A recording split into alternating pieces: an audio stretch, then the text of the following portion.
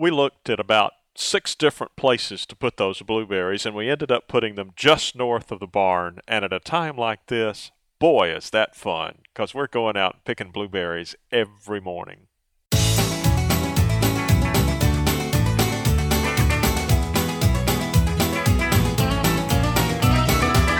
Welcome to Longleaf Breeze.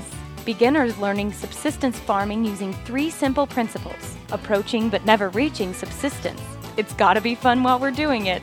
And we don't make allness statements. And now, Lee and Amanda Borden. Hi, and welcome to our podcast of June 10th, 2010. You're right, the blueberries have been just so surprising because we didn't really think we'd have any fruit to speak of this year. We'd been prepared for that.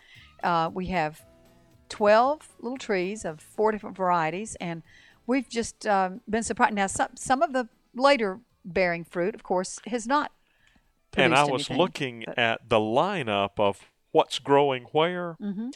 The 2 plants that have not had any ripe berries are not climax. They're Tiff Blue. Oh, okay. Which is interesting. I would have thought that the Tiff Blue would be as early as most of the others. But no, the Brightwell seems to be doing Yeah, the Brightwell's bearing really early. well. And, Yeah. of course, the Premier is bearing Yeah, early, Premier. and that's looking good. Yeah. But the blueberries are just so sweet. I'm pleased with the quality, Oh, and I I know am you are too. too. Yeah. So, and you're right about So yummy. the location. I'm glad we can just go out and pick some for breakfast every morning. And of It course, is so handy. Oh, it's great. And I look forward to, over the years, those bushes getting even taller and bigger and having even more blueberries on them. So I think it's a great development in our lives. We have 12 blueberries in a line, and our plan is to supplement that with 8 more.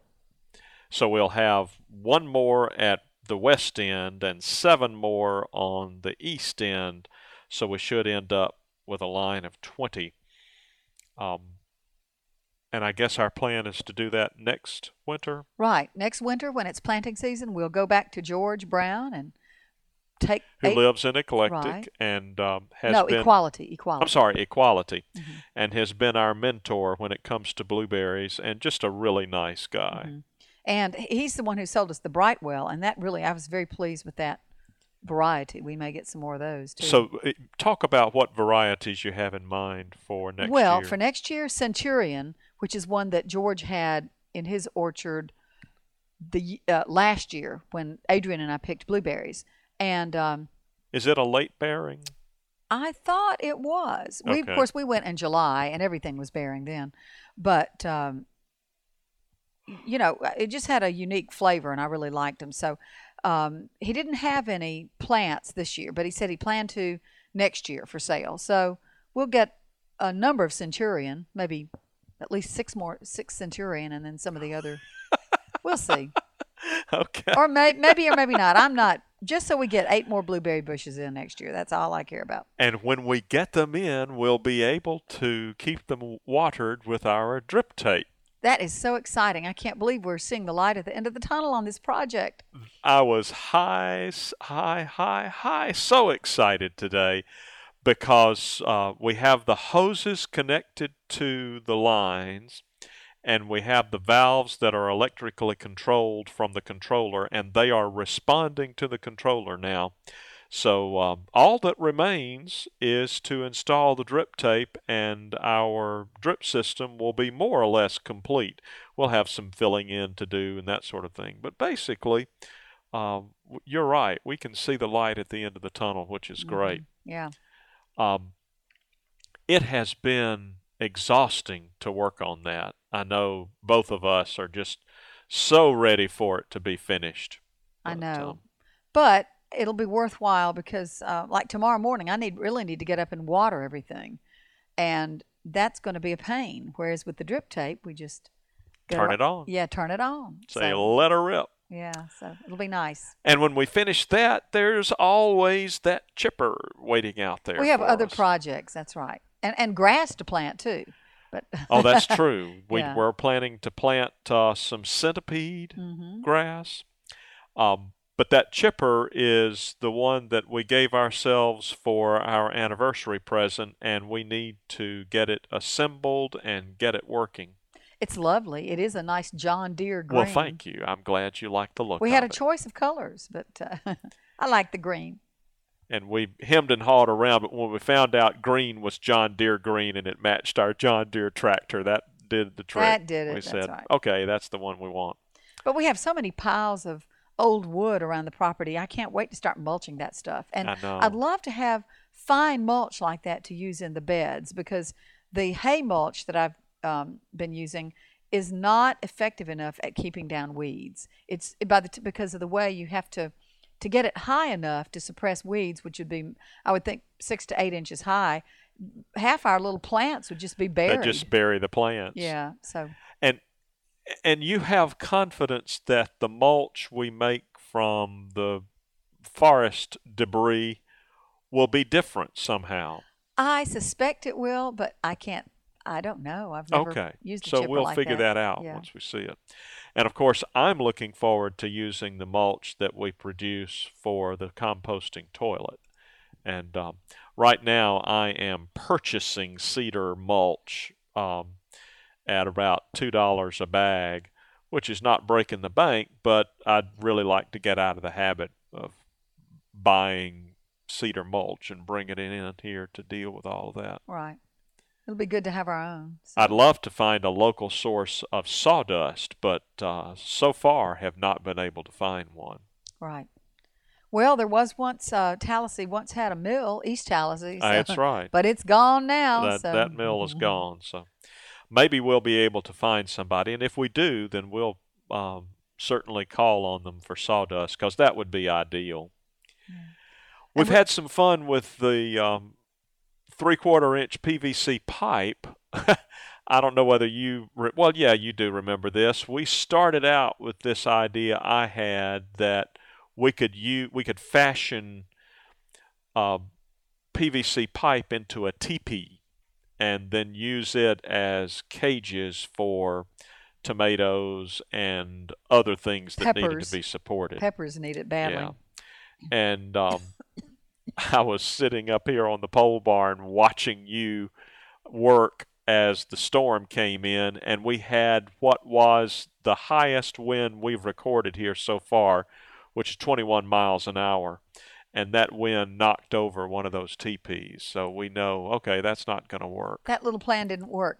But you came up with another plan for staking them using the PVC. Yeah, what we've done that seems to be working well is take, again, 3/4-inch PVC pipe, and we have this 3/4-inch PVC pipe. So we're going to, the world, when you're a hammer, the world looks like a nail. When you have a supply of PVC pipe the way we do, we keep looking for things you can do with it. So what we've done is cut off the end in a point and then sort of hammer it in next to the plant, tie some twine around the PVC pipe, and then tie it loosely around the plant. And that seems to be working well so far. Yeah.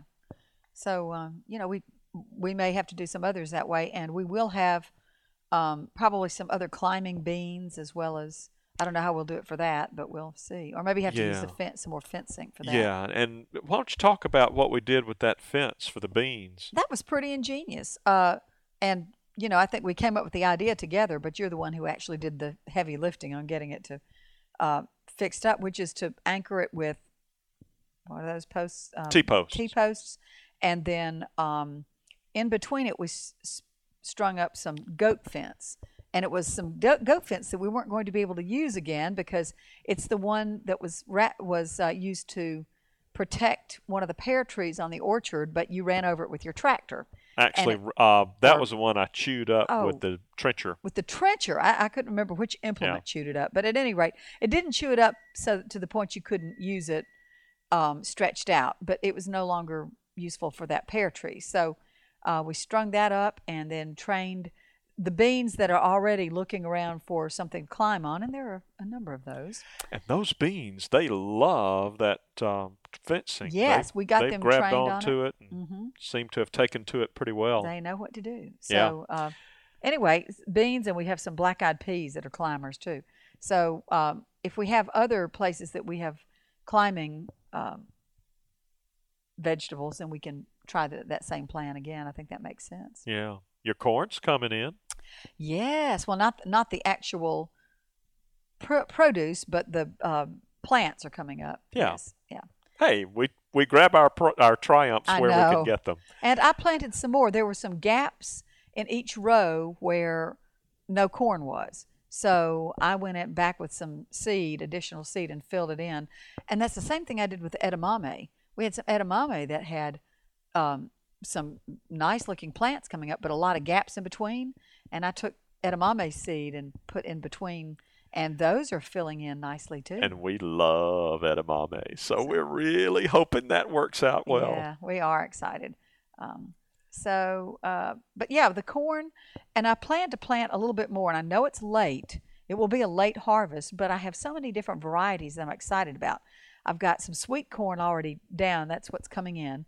But then we have some dent corn. I planted some Tennessee Red today and the other day as a two sisters with Kentucky Wonder pole beans that will climb that corn. Okay. Provided the corn comes in the way it's supposed to.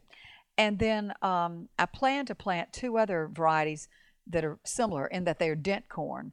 The Kentucky Red, I think there's one called painted corn, painted something, and then another one that's just a blue corn that I plan to use those primarily for grinding into cornmeal. And it should be colorful if it comes in. I can't wait. I know. Speaking of colorful, it'll be fun. I hilled and sprayed the blue potatoes the other day, and they seem to be doing well. Sprayed with? I sprayed it with a diluted fish, liquid fish. Why? Because the people who sold me the potatoes told me to. They said that you use that to spray on the leaves when they seem to be doing fine. So I think several times a season you spray those leaves. And I must confess, I was in despair about those potatoes. I decided that it was all a big waste because it did take them a long time to come up. Mm-hmm. But they're sort of coming into their own now. Yeah. It's going to be fun to see that. Yeah, it will be fun. And it took my going down on my hands and knees and weeding because that ryegrass and the other weeds had just choked out some of them. So I guess as a result of that, we have some potatoes that are really large and have lots of leaves, and some that are very small. But that might be for the best because one suggestion that the potato farmers who sold us the potatoes made was that if you can spread out your planting, it helps. Yeah, do successive planting. Successive planting so that your potatoes aren't all in at the same time. And so in a sense, this had the effect, the weed growth may have had the effect. I mean, the jury's out, but all I know is there are some really little ones and some really big ones. But I'm hoping that it will delay their production of potatoes so that it spreads the season out for us. And it appears the all blue potatoes are doing very well, and the Russian fingerlings. And some of those may even be the third variety I planted, which were red. They were red throughout the potato, not just the skin, but the inside too. So in a sense, we won't know until we dig them up exactly what we have. Okay. Well, I'm patient. I can't. Me too. I'll just enjoy waiting and seeing what we end up with.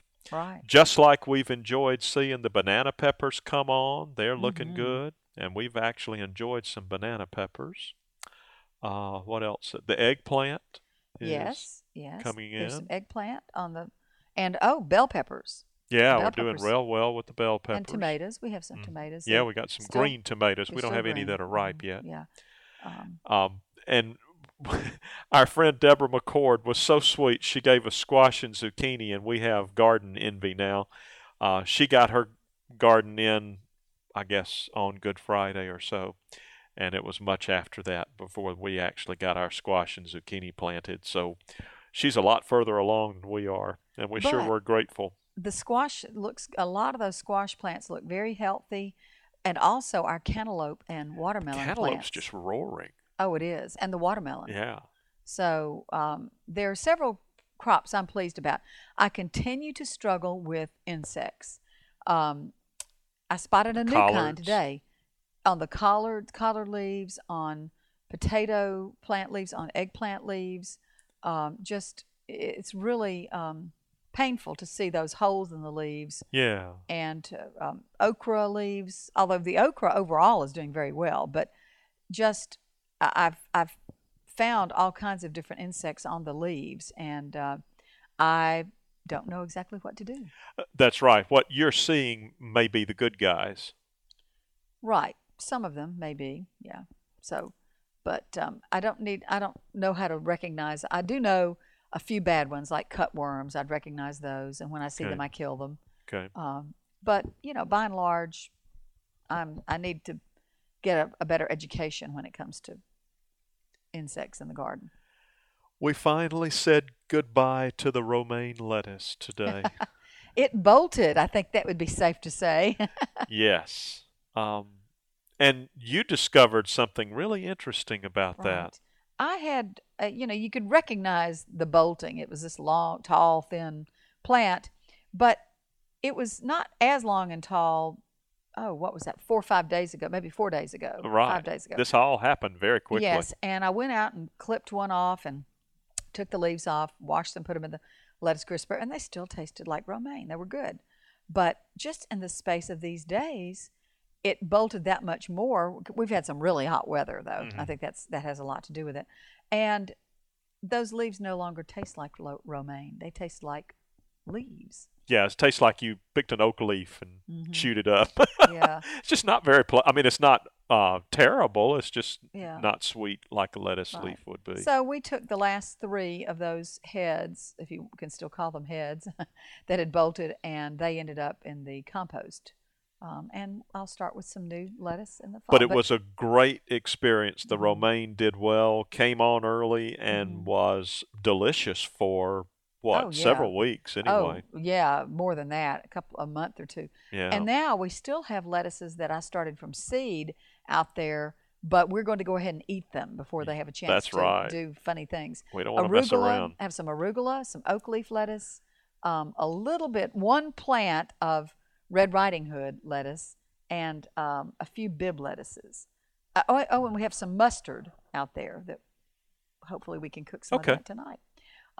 So anyway, we plan to use that before it has a chance to go crazy like the romaine did. Was it a couple of mornings ago when you spotted a hummingbird on your salvia? That was so wonderful. That salvia plant that I bought at Petals from the Past, that has the name is Greggii, I guess that's how you pronounce it, Greggii, Greggii.